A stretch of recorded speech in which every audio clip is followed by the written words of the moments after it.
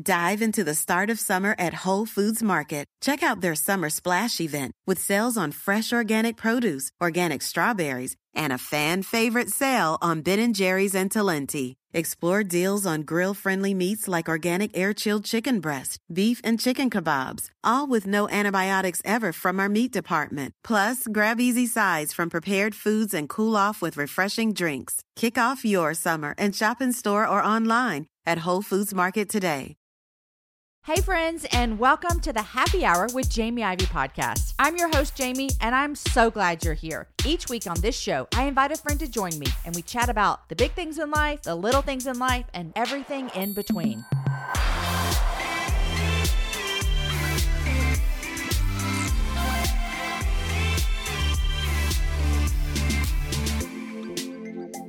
Hey friends, and welcome to this episode of the Happy Hour. I'm your host, Jamie, and I'm extremely grateful that you're here today. I started this show, the Happy Hour, because I believe that stories matter, that they truly do have the ability to change lives. One of the best stories that was ever lived was that of Jesus, a man who not only changed the lives around him, but he continues to change the lives of others every day because of his love, because of his sacrifice, because of what he's done for us. Now, my life was personally drastically changed when I was 21 years old through an encounter with Jesus, and I've never been the same. I'm happy this summer to bring you 4 episodes of stories all about encounters with Jesus. Over these next few weeks, you're going to hear about lives that have been changed through the gospel. Today on the show, Phaedra Taylor and I sit down, and I honestly wish I could have talked to Phaedra for hours upon hours. A couple reasons. Number one, she was just really awesome and kind, and I liked her. We have mutual friends, and it was the first time we met, and now I want to be friends with her forever. But number two, her story is incredible. And it's not just interesting because, she used to be in a cult and now she's not. And that's intriguing in and of itself. But also the way that she talked about falling in love with Jesus and the way that she talks in the show today about the way people's lives around her who were Christians impacted her view of life and of herself and of Jesus. It was so amazing. And it's what I want more in my life of. I want more Phaedra stories in my life. I can't wait for you to hear her story and the way that, man, God just was, his hand was all over her life as she was growing up, and he was just drawing her towards him. So many of the stories that you hear on the Happy Hour involve someone hearing about Jesus through a friend and then getting plugged into a local church, which you're going to hear that today in Phaedra's story as well. I believe in the local church with everything that's in me, and I think it's crucial in the life of a follower of Jesus, which is why I love partnering with ICM. I've told you about them already this summer, and if you were around last summer, you know that together, you and I, this whole Happy Hour community, we built a church building for the Karuma Church in Uganda. Yes, if you missed it, we really did that. We built a church building. I was so stinking proud of us all. We raised $15,000 together, and we're doing it again this summer. If you love your local church like I do, imagine not having a building. Of course, you could still meet. Like my church meets in downtown Austin at a high school, but we still have a building that we go to. And of course, people around the world without buildings are still in community and all of those things. We know those things to be true. We also know what a huge help it would be to have a building, a building of refuge, a safety place, a place that you could gather. And that's what we're doing again. We're coming alongside an already established local church. This is a body of believers who meet together faithfully together, but they don't have a building. And we want to help them get a building and help them get resources in their native language. We did the math, you guys. If 3,000 of you gave $5, and there are thousands more of you that are going to be listening to my voice today, if 3,000 of you gave $5, that would make us a difference and we'd get to our goal. Some of you have more than $5. If you gave last year and maybe you give monthly already, how about just sending a little bit more money? Or if you gave one time last year, what is a one-time gift in the summer, every summer towards building a church? That is awesome. Go to jamieivey.com/buildachurch. No spaces, just jamieivey.com/buildachurch.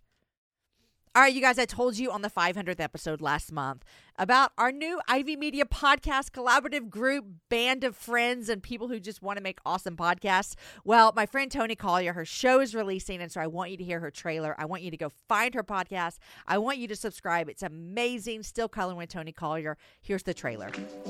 Hey fam, welcome to the Still Coloring podcast with Toni Collier. I am your host, Toni Collier, and each series we lean into the stories of women and men that uncover their brokenness and practically show us all how they've rebuilt their lives with hope and grit. Come on, let's lean in.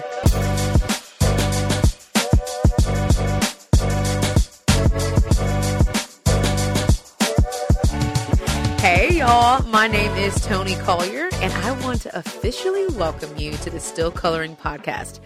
You know, it's really interesting what happens when you choose to heal the brokenness that you've been holding for years, decades, maybe even.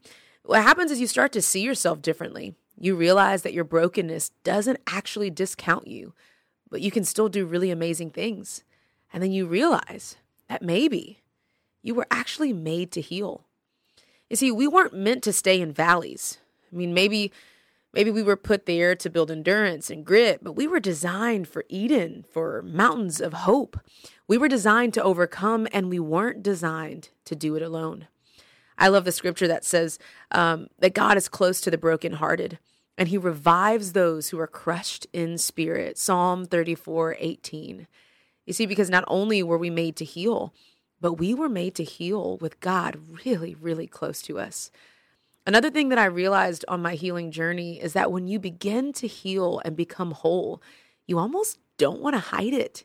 You want to tell your family and your friends and the world, guys, look at what God has done.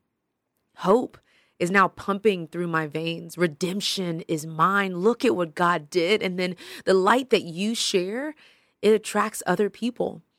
Because when you begin to unfold your story of absolute brokenness and God's hand in it, producing redemption and freedom and true hope, you begin to want that for others, and they begin to draw close and want it for themselves.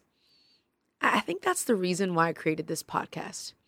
See, I've always known that my story alone can't fight the lie that the enemy has planted in our hearts, that our brokenness discounts us, that God doesn't actually have more for us after really hard seasons. But there just had to be more, you know? I always thought that. There had to be more people, more men, more women who have stories of overcoming brokenness and finding hope in the middle of it.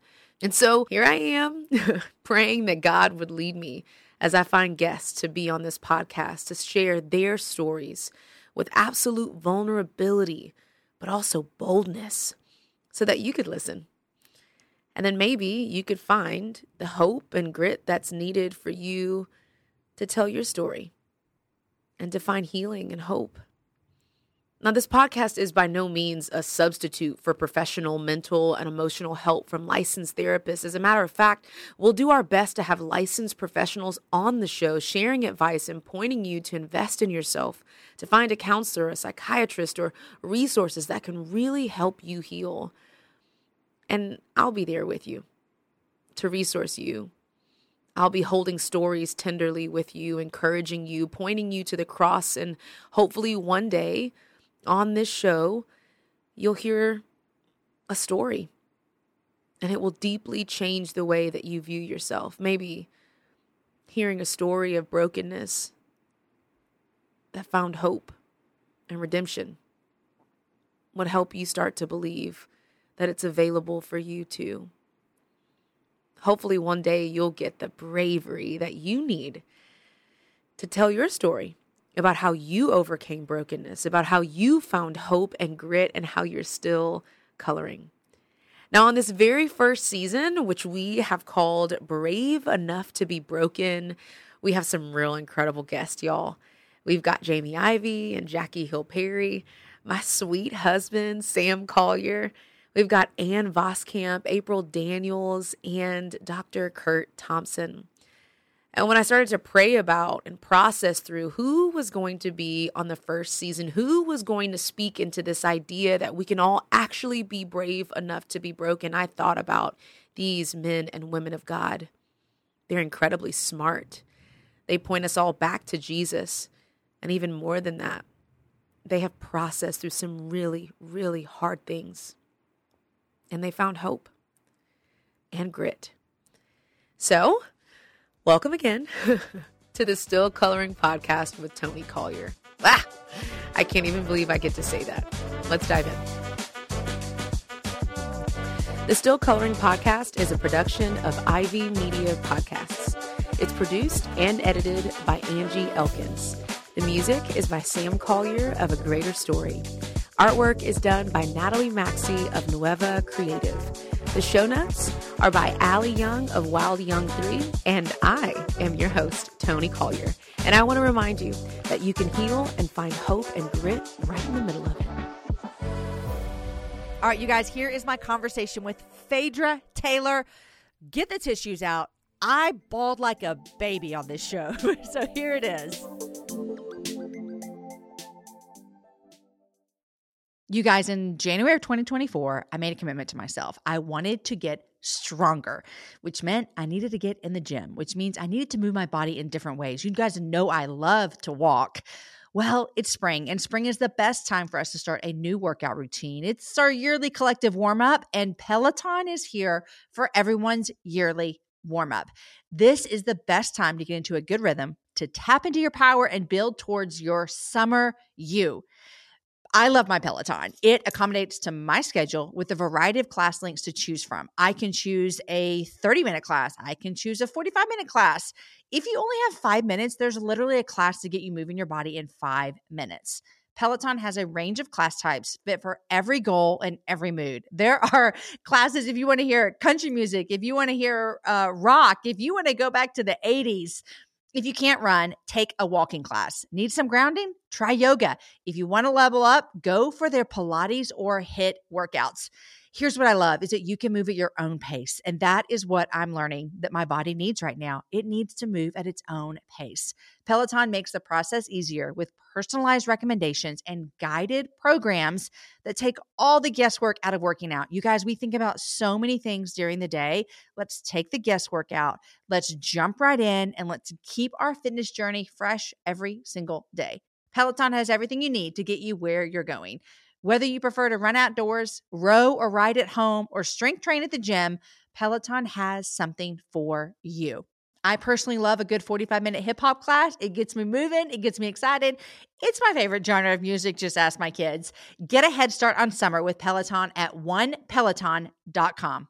That's onepeloton.com. Phaedra, welcome to the happy hour. Thanks. I'm so happy to be here. Well, this is exciting because you're a new friend. I mean, we just literally met 10 minutes ago, but we have mutual friends.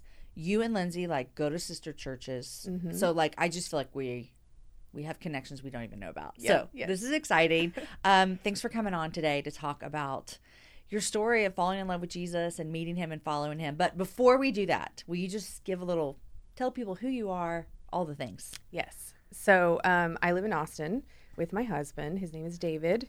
And we have 2 children, Blythe and Sebastian. Blythe is 10 and Sebastian is 5. Okay. And my husband is a priest and teaches theology also for Fuller Seminary and is a writer. And I am an artist. And so we sometimes collaborate on projects, which is really fun. So fun. And then I have my own personal work that I do, mostly painting, and love to make work for clients, and just really have been blessed to be able to be connected with a lot of people in the art and faith world. Yeah. And I love that. I love connecting those 2 things. We have a bunch of family in Austin and lots of long-term friends. So we're back as of 3 years ago. We're really happy to be living here. I love it. I love it. Well, I'm glad to meet you. I'm glad to know you. Your art is beautiful. And my husband is an artist. He's a singer-songwriter and a pastor. And I am none. If you say an artistic thing, my name, nothing falls under my name. I have zero. I just now am starting to believe that I'm a creative because, Andrew Peterson tells us that we're all creatives. He is right. I'm just now kind of claiming that. But I don't even know what it would feel like to both be an artist married to an artist. So congrats to you guys for making that work. It's a lot of emotional intensity, I'll say. Yes. Well, I'm really excited about sharing your story. I'll give a little backstory. We have a mutual friend who I was having dinner with her one night, and I was telling her, I think, about this series that we do in the summer, which is our second summer to do it. And she goes, oh my gosh, you have to talk to my friend. She's in my small group. And so that's kind of how we got connected. And so I'd love to hear some backstory from you, because what I know is you grew up overseas. And you grew up in a family that was Jehovah's Witness. And so give me a little backstory that we need to get to your falling in love with Jesus. Okay. Yeah, those 2 things I think are really important. So we grew up in Scotland. I have 2 siblings. My parents were there because of oil. And we lived in a very small village. And it is like what you imagine a small Scottish village to be, it was that. Like, I want to go there today. I still want to go there all the time. I would like to live there again. It sounds very dreamy. It was so dreamy. And as a child, it just was like this amazingly beautiful place to live. And there was so much nature. I mean, the ocean, we were right on the ocean. And I mean, our village was so small that like we didn't really have a grocery store. Okay. And we walked to school. I was in the village school. There was a church on the hill. I mean, it was just like dreamy. Yeah. So there's that part of my childhood, which I'm so grateful for. And I think a lot of that actually made me an artist because I was just surrounded by so much beauty all the time. Yeah. And there was a real simplicity to our life. And then the other half that you mentioned is that we were Jehovah's Witnesses. And that is a very particular kind of faith community. So Jehovah's Witnesses are a cult, and they are a cult that people see a lot because they go door to door. I'm sure you've seen them. They're kind of out and around. And so I think sometimes people don't quite realize how oppressive and controlling their community is. And so while we were in community with quite lovely people and had some really sweet friendships there, the whole atmosphere of the environment of it, the whole environment that they create is very controlling and very fear-based. And there's a ton of judgment and shame, and they are controlling your behavior and your information. They have their own translation of the Bible. They have their own theology. You're not allowed to read outside of what they produce at all. You're not allowed to listen to music outside of what they produce. They believe that if you do any of that, that you're sort of opening yourself up to the devil, like influencing your mind.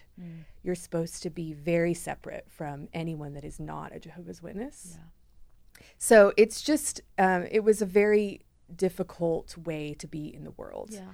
And I would say that the people that we were in community with in Scotland were like the best of what you might experience in a cult environment. But then we moved to the United States when I was 13. Okay. So I moved from tiny fishing village to massive Dallas suburb. And, you know, my school, I had gone to an American school half of the year before we moved. So I just switched to an American school, and it was also very tiny. It was like 100 students. Yeah. And then, you know, these gigantic Dallas junior highs, you know, is what I was planted in. So I had really very difficult social experience and culture shock. And you were Jehovah's Witness. And I was Jehovah's Witness. Yeah. So, and the congregation there in Dallas was much more intense as far as controlling behavior, being very judgmental with each other, and then really honing in on you are separate. So I couldn't make friends at school. I couldn't be on a sports team. Wow. I couldn't join a club. I couldn't go to a dance. I had no way to integrate. I mean, being a teenager is hard enough. Right. And just the culture shock piece was so massive. And then also to have this other reason that I not only couldn't belong, but I was really weird. Yeah. And so I experienced bullying in 3 junior highs and all through high school. And that was just pretty devastating and difficult for me. Traumatic. Yeah. Can I ask you a couple of, just so we can wrap our head around a little bit of theology real quick with the differences between Jehovah's Witness and Christianity?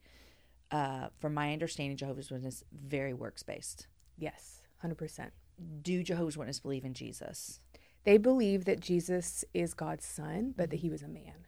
Just a man. Yeah, no he is divinity. not God. They do not believe in the Trinity, and they actually are very anti-Trinity. Okay. And one thing that's important to remember about them or understand about them is they believe that all the rest of Christianity is, in Revelation, it is called, there's like the world empire of false religion is mentioned, and it's sometimes called Babylon the Great. They believe that's what Christianity is. Got it. That they are the only real Christians. So anything to do with Christianity anything that we know of, like authors that we love to read, music we love to listen to, preachers we might want to listen to, like other denominations, The like Happy Hour with Jamie Ivy podcast. Exactly. that would not only be like, oh, that's not true, but that is actually the devil's work. Okay. And so that's being ingrained in you all the time, because they also it's very time heavy. So they demand a lot. So we had to go to a meeting. They call it meetings, not like services. That we had to go to a meeting Thursday night and Tuesday night and Sunday, and Saturday mornings we were going door to door. And we were preparing for those meetings before we go. And so you have very little time in your life when you're not thinking about that. Yeah. And also, like you said, because they are so works-based, it really is, you earn your whole life. You work your whole life to make God be okay with you. And maybe he is. That is just making me feel very anxious and stressed, and it's actually really horrible. Because you never know. You hope at the end of your life that maybe you've done enough to please God, but you have no sure salvation ever. They don't believe in that. Like drastic opposite of our faith in Jesus and the grace. Okay, so I've got Jesus down. You said they have their own Bible. Yes. Because if it's not the Bible that we use. Right. Because a lot of things we're talking about are in there, obviously. Right. So it's very similar. Okay. And this is something also that is super, manipulative about this cult is it sounds so similar to the gospel. Yeah. It's like 3 steps to the left of the gospel. Yeah. And so it's tricky. So they have their own Bible. A lot of it is the same, but key things are not. They've changed key scriptures to support their own theology. It's that saying where it's almost true, and how that can be very detrimental to someone's life, to a journey, to faith, all the things.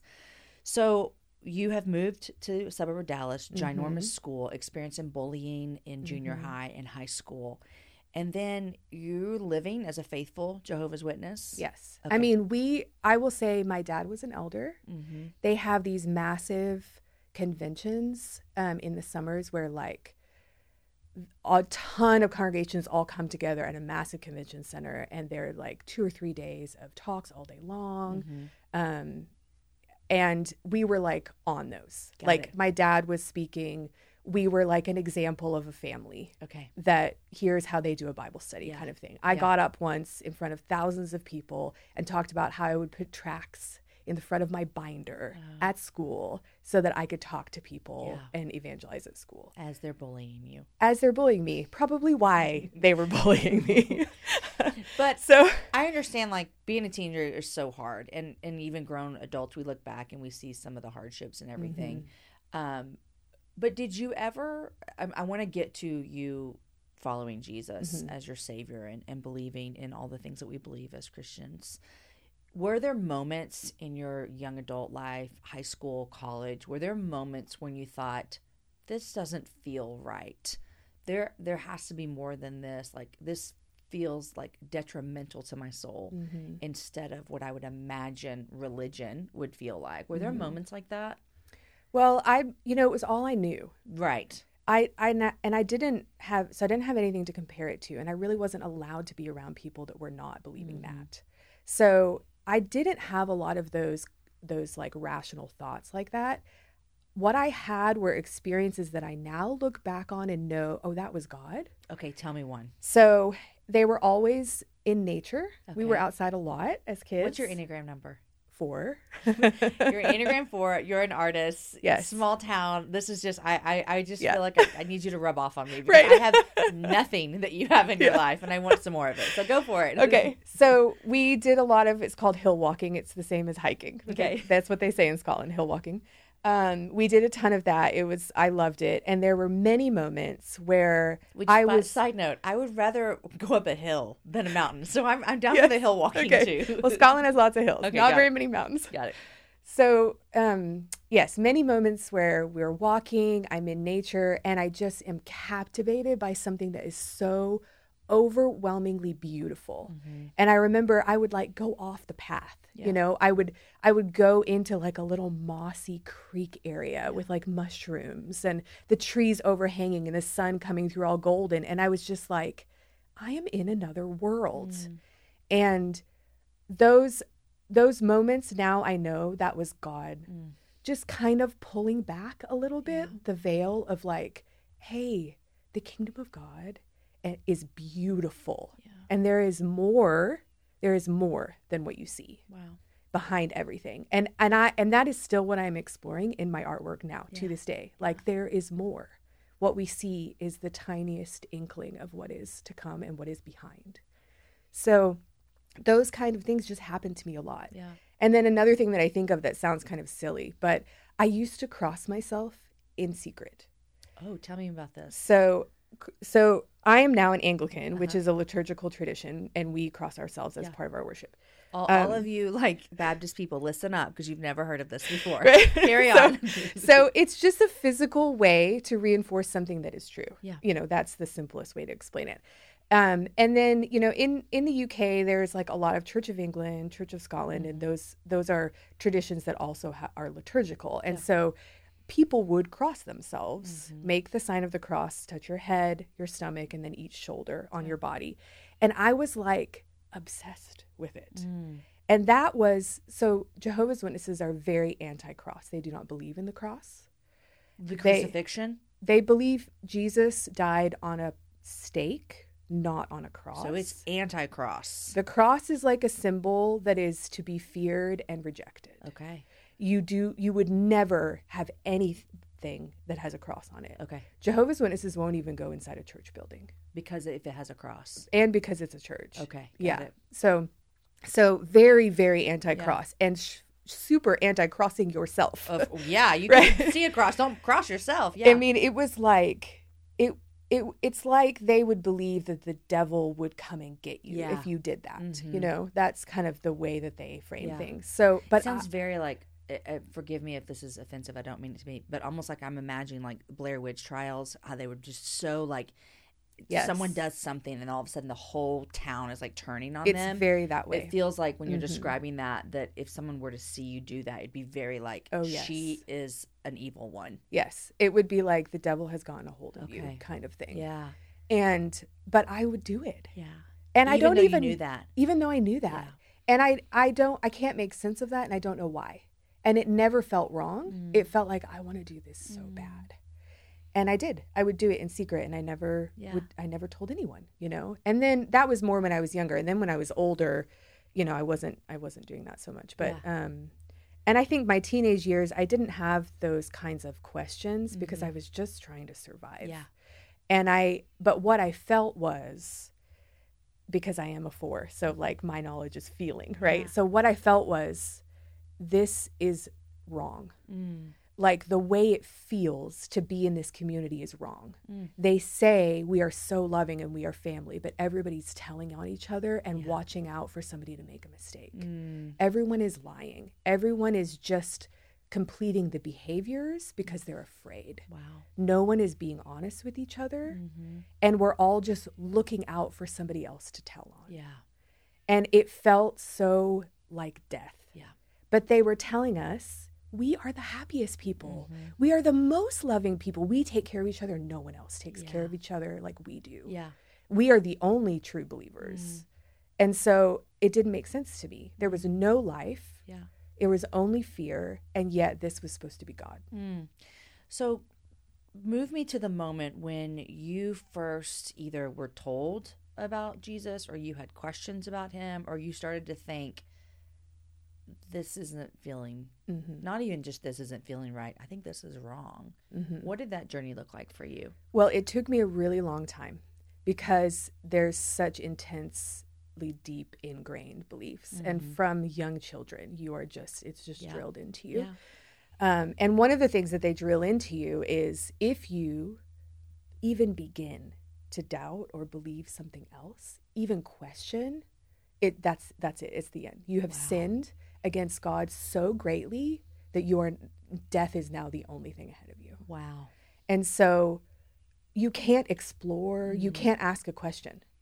And so it's very, very frightening to try to leave something like that. There is really no way. They make it so there's no way. Yeah. And so it took me a long time to begin to even think about not being something else, believing something else, just not believing that. Yeah. And really it was when I started to go to college, and that is a big no for them. To go to college? Yeah. They're very anti higher education. Got it. But my dad was always like, no, my children will go to school, which I'm so grateful for that. Yeah. But when I started to go to college, everyone was like, oh, that's it. She's done now. Like they're waiting for me to fall away. Yeah. And so if I felt like I didn't belong and like there was no love before, it was like super amplified at that point because there was so much disapproval. Yeah. And so I just began to be unable to go to meetings because it was so horrible emotionally for me. Yeah. And there was so much shame and like confusion and guilt. Am I doing the right thing? Am I not? I don't understand. I'm very angry. Why won't they accept me? And so there was a slow kind of like backing off of going. And at this point, I was living on my own. I had moved out. I was still very close by to where my parents were. And so it became just kind of a not doing. I'm not doing that, but I still very much believed it. So your journey was leaving the community per se, but still believing. Yes. Because it's all you know, and you weren't leaving that faith. Is it a faith? I never know if I should call it that or not. Yeah. Honestly. Okay. Well, if you don't know, I surely don't know. So, I don't know. But so you're just kind of pulling away all those things, and then tell me how Jesus enters. So I was pulling away, and then simultaneously I was like downward spiraling extremely. In just life. In life. Yeah. So doing all of the things that you imagine someone does when they spiral downwards. Yeah. I was drinking heavily. I was just... Is that okay as a Jehovah's Witness? Oh, not at all. Okay. Not at all. I was wondering, yes. yeah. I was partying. I was going out. I was trying to find guys to hook up with. I was in like friendship with people that were deeply involved in drugs. I was extremely angry. I had a ton of just self-hatred. Yeah. I was very confused. It was very polar opposite of what you had taught and how you grew up. Right. Yeah. And I was also hiding all of that from my family and anybody that was a Jehovah's Witness. I'd occasionally go to a meeting and then it was like, here I am, perfect, you know. And so I was so in so much pain. And that is when I first met some people that believed in Jesus. And I was such an uncomfortable, horrible person. I was just picking a fight all the time. And I was just a mess. Yeah. You know, it was difficult to be around me. I was How angry. old were you at this time? This was like I was 20. Okay. Yeah. Got it. And I mean, really, I started to kind of phase out like around 19. Okay. But you have to understand, my whole family are all Jehovah's Witnesses. My grandparents, my aunts and uncles, my cousins. Like, it's my whole world. How do you leave something like that? Right. You know? Yeah. So I was very alone, very angry, living super destructive life. And then I was studying art. And then there just happened to be all of these Christians in this art program, which that alone is pretty unusual, right? And they were like the most attractive people I had ever experienced. Wow. Like, I just wanted to be around them. And I watched their friendships with each other, and I had never seen anything like that before, ever. I had never been around people like that. Like, they genuinely love each other in a way that is so beautiful. This is just college students hanging out, right? And I didn't know at the time, but they were all part of like a discipleship group from a local church. And they were really connected to each other. You know, it wasn't just random. Right. And one particular friend, Ben, who was in my program with me, was studying sculpture. He just decided that he was going to be my friend. And I know he was doing it because he wanted me to know Jesus, and he saw that I was such a complete mess. But he just was like, the way I'm going to do this is I'm going to love this person so well that they like can't get away. And he has a real gift even to this day of loving people. He's very good at relationship, and he did. And we our work to get was like similar. We were interested in the same kind of artists, we were interested in the same topics. So we work in the studio together. And then he introduced me to his other friends, and another particular friend named Amanda, who still lives in Austin. I'm still, very close friends with. She was also an artist, and we were also in class together. And they were just like people that every time I showed up, they were happy to see me. Wow. And they would say hello, and they would hug me, and they would invite me to come and listen to jazz and draw in our sketchbook and go get coffee and go to lunch and, do a project together. And I just was drawn in. And then very slowly, Ben started just sharing about his life in a real normal way. And I knew he went to church and he was a Christian and he was learning stuff. And so every once in a while he'd ask me, like, what do you believe about this? Yeah. And I was still 100% like, I'm a Jehovah's Witness. And so I'm like, oh, I'm going to preach to him, This is my chance. I'm going to earn my way back. Right, totally. And I was so, even though I really didn't believe that it was actually anything good, I was just like, this is what I do. That's what you do. And they do train people from very young to do that. Like there's a school, and we learn how to talk to people and like how to argue with people mostly, Yeah. And so we would talk about scripture, and I was so horrible and defensive and would get angry with him and would say mean things. And then we would, in that conversation, I would think, that's it. Like, I've ruined that, He's never going to talk to me again. And the very next day, I would show up to class, and he'd be like, Phaedra, I'm so happy to see you. I love you. It was just like pure. Yeah.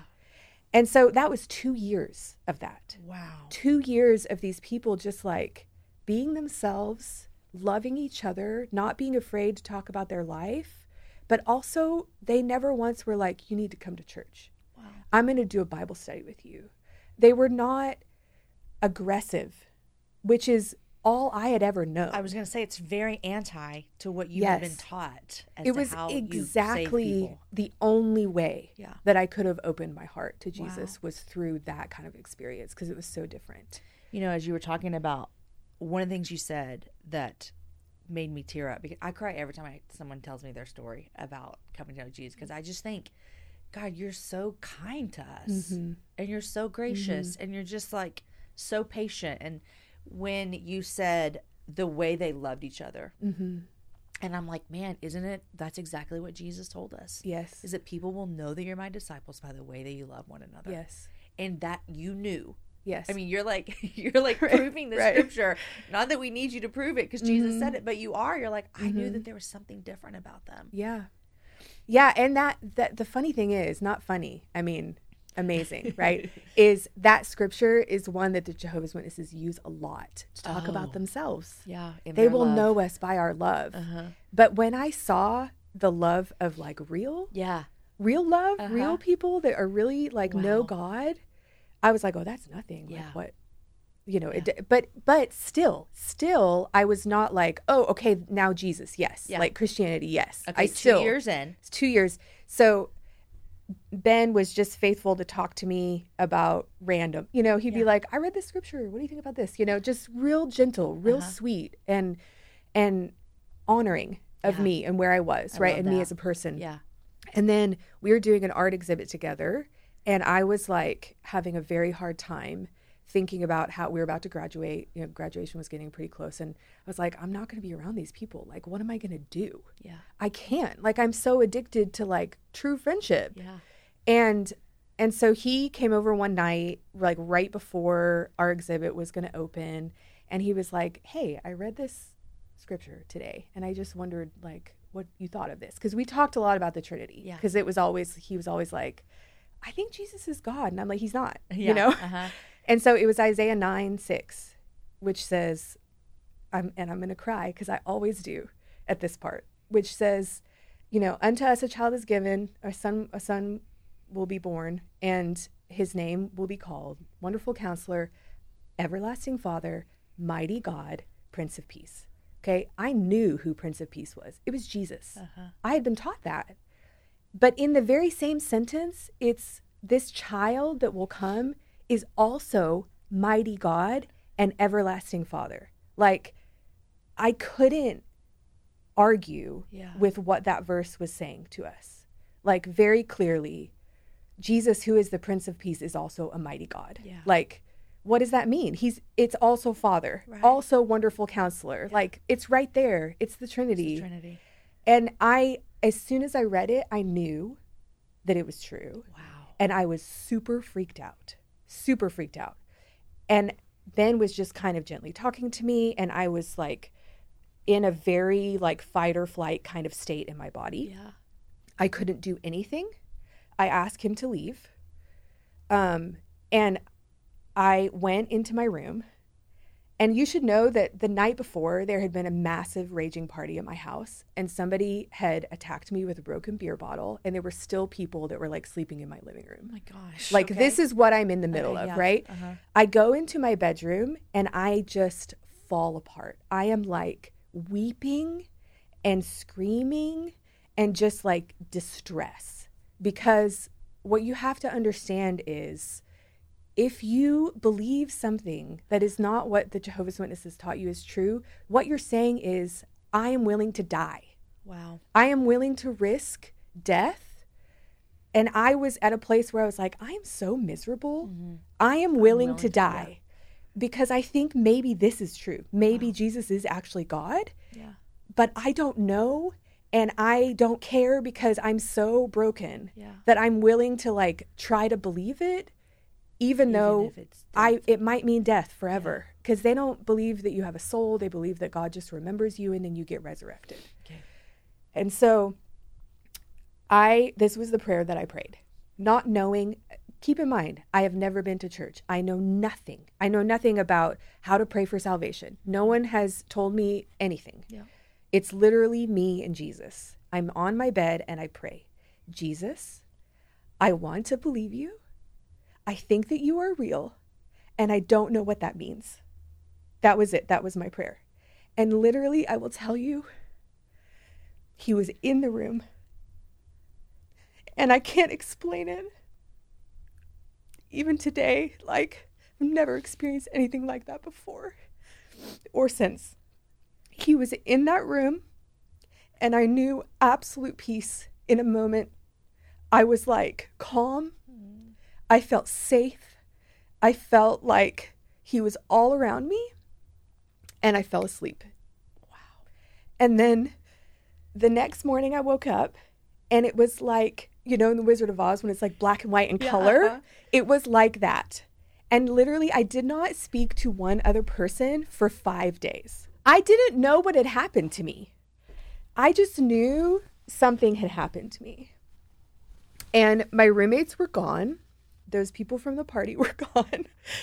I was in the house by myself, and I was preparing this massively long stitched piece for this exhibit. And so I sat in this chair and I stitched this piece.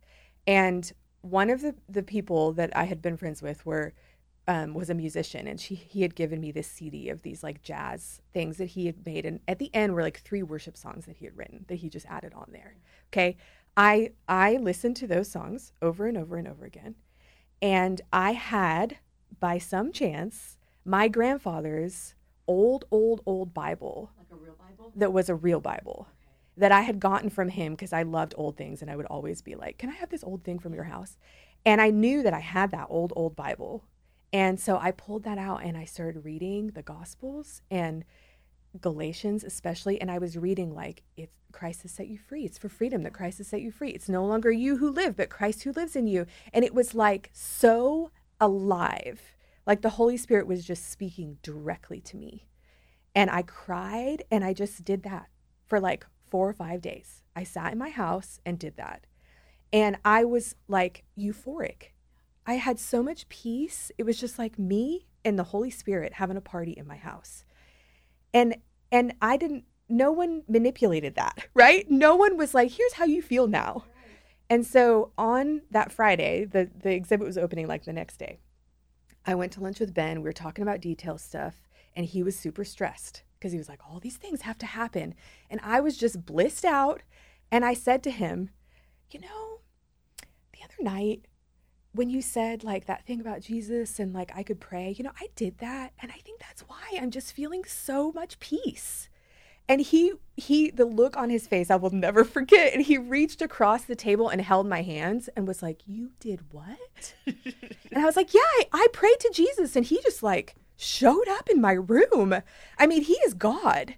And it was like he just couldn't believe it, right? Because for 2 years, here he has been praying for me. And little did I know, he left that night and actually drove around the block until 2 a.m. just praying for me.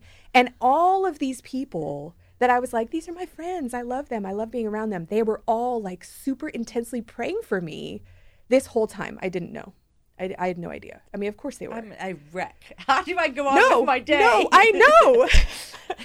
So then, it was like, I had to figure out what happened. Still, had never been to church. You just been crossing yourself. A big that's right. And so everything was new. Everything was like, what's Christian music? What are denominations? What are Bible translations? Like, who's C.S. Lewis? Yeah. Who's they were all reading like Bonhoeffer's Life Together. Of course they were. Who's that? Yeah. Like I know nothing. Yeah. I am like a blank slate. Which is really, really beautiful. It's in a amazing. lot of ways. Yeah. It's amazing. I mean, and I did, they were a part of a Bible church. This was in Denton. All of this happened up north of Dallas. And I went to that church. Was it Denton Bible? Yes, Denton Bible. I know so many people who came out of that church. Such a great place. Yes. And I went, and it was really the perfect place for me because it was such solid biblical teaching, which is what I really needed. I needed like straight up Bible. And, so many experiences. Like I was at dinner with a bunch of them. After that, this is weeks later, and I was like, what if I change my mind? Like, what if I don't like believe it and then I like lose this? And they were like, oh, no, you can't.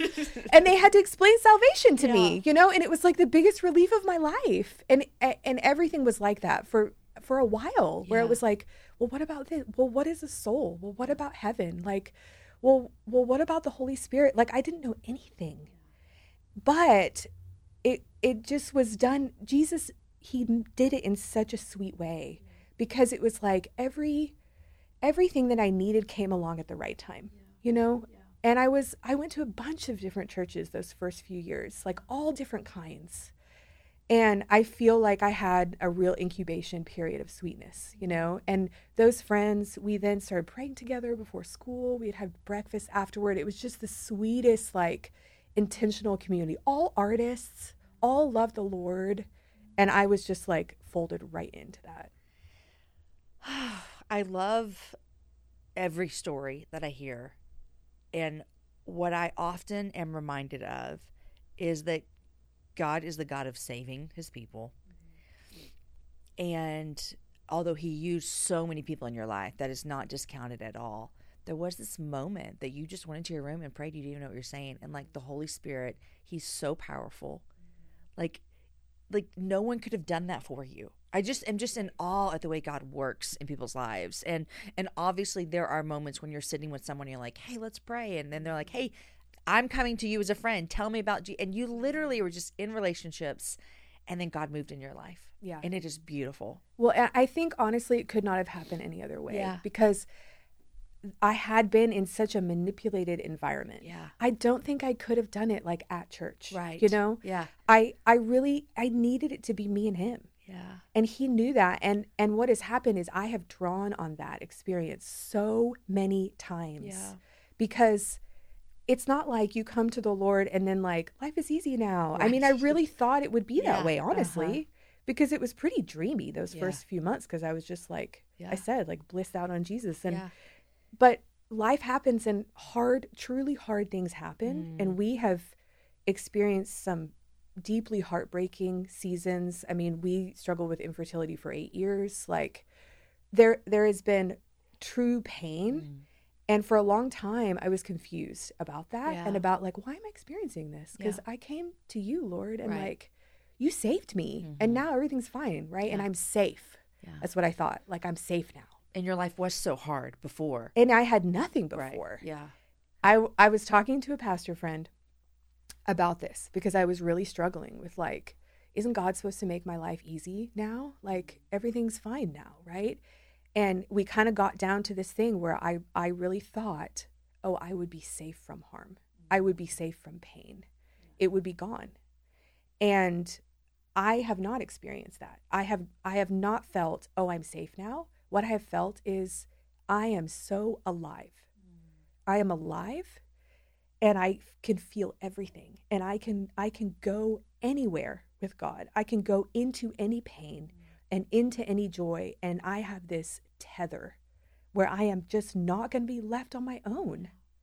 And it doesn't mean like, oh, I've never felt alone or never felt God's absence, but it's been, there's this net underneath me that I will not be left there. And he just knows everything that we experience. He has experienced it. When I was miscarrying my first baby, I was laying on my bed and I'm thinking, you know, Father, what it feels like to lose a child. You know what it's like. I can be with you. You are with me. Like, I just have felt his nearness and presence in a way that is like, it's everything, right? It's everything. And I, in times where I feel really afraid, like this is hard, I often go back to that time, you know, in that room where I know beyond the shadow of a doubt that God is real and that he loves us and that we belong to him. And I'm just never going to be able to get rid of that, you know? Like, I think of that scripture where I think it's in John, Simon Peter is like, you know, Jesus asks, do you want to leave also? Simon Peter says, where we go? Where shall we go? Yeah. You have the words to eternal life. Yeah. Like, that's how I feel. Like, Lord, you have ruined me forever for you. Yeah, exactly. There's literally nowhere else I could go. Yeah. Even if I feel like this is the hardest thing or I'm so confused, literally there is nowhere else for me to go. Where would I go? Phaedra, thank you so much for sharing your story with us. It is a beautiful reminder of the goodness of God in all of our lives, and I'm really grateful that you would share that with us. I want to ask this, and you can tell me as much as you want, because I'm only asking for the listener, because they're all going to be wondering. Okay. You are a Christian. Yes. Your family that you grew up in at origin, are they still Jehovah's Witness? Are they Christians? And just because the only people are going to be like, oh, what happened to our family? So my family are no longer, my immediate family are no longer Jehovah's Witnesses. They have all since left. I am the only Christian. But we have a good relationship. I love it. And, you know, I think it was hard for all of us in different ways. But, you know, I am always hopeful that they will in some way come to know more about God. Yeah. I feel that they all do know about God, but I know that there's more for them. Yeah. Phaedra, thank you so much. Thank you for listening. You guys, I hope that you loved Phaedra's interview as much as I loved it. I literally, I hope you tell. I could have talked to her forever, and I have so many questions about just her journey of falling in love with Jesus. You know, I couldn't help but think about when she told the story about being in her bedroom and just saying that very innocent, childlike prayer to Jesus and how he changed her life. Like, this is real stuff that we're talking about. This is the Holy Spirit coming and helping us. And I couldn't help but think about the man who asked Jesus just to help him with his unbelief. He just says, man, Jesus, I believe. I want to believe. Help me with my unbelief. And that is a prayer that is okay to pray. And God is faithful to help us with that. You guys, I want to remind you, if there's any of you listening and you think to yourself, I want to know Jesus. I don't even have a Bible. I don't know where to start. We want to get you a Bible if you need one. Email us, Jamie, that's Jamie, so jamie@jamieivy.com, and we will get a Bible into your hands. You guys, we're still celebrating all summer long the fact that we hit 500 episodes earlier in June. And here is another celebration, kind remark from, I don't know who yet. My team keeps surprising me, so let's hear it. Congratulations on 500 episodes, Jamie. You are clearly meant for what you do, and you are such a natural at what you do. Our conversation a few years ago has been one of the highlights, honestly, of my life. It was so fun and wonderful to be able to talk to you, and you just made me feel so comfortable too. So thank you for that. Thank you for the gift that you have that you share with the world, and I can't wait to hear and see all that you end up doing in the future. Oh my gosh, Shruti Parker, Okay, so guys, if you've not heard Shruti Barker's interview, go back, because I just thought about her interview. In fact, this summer we're doing our Encounter series, and Shruti's episode, she talks about a girl in 8th grade, like telling her about Jesus, and I think about it all of the time. Shruti is a dear friend. Thank you for your kind words, Shruti. Thank you so much for listening to the Happy Hour with Jamie Ivey podcast. We are truly grateful for every single story that we get to share with you, every encouragement we get to give you, and every opportunity we get to point all of us to Jesus. If you're loving this show, we would really appreciate it if you would leave us a rating and or a review wherever you listen to podcasts. Also, tell your friends. That is the number one way that people find out about our show. It's because you tell them. Join us right here every Wednesday and Friday for meaningful conversations that will make us think, they'll make us laugh, and they'll always point us back to Jesus. And come find me other places on the internet as well. I love Instagram. I'm over there at Jamie Ivey. And if you've never visited my YouTube page, you're going to want to go there. Have you ever listened to a show and wondered, I wonder what they look like? Well, go find us over there. It's jamieivey.com/YouTube.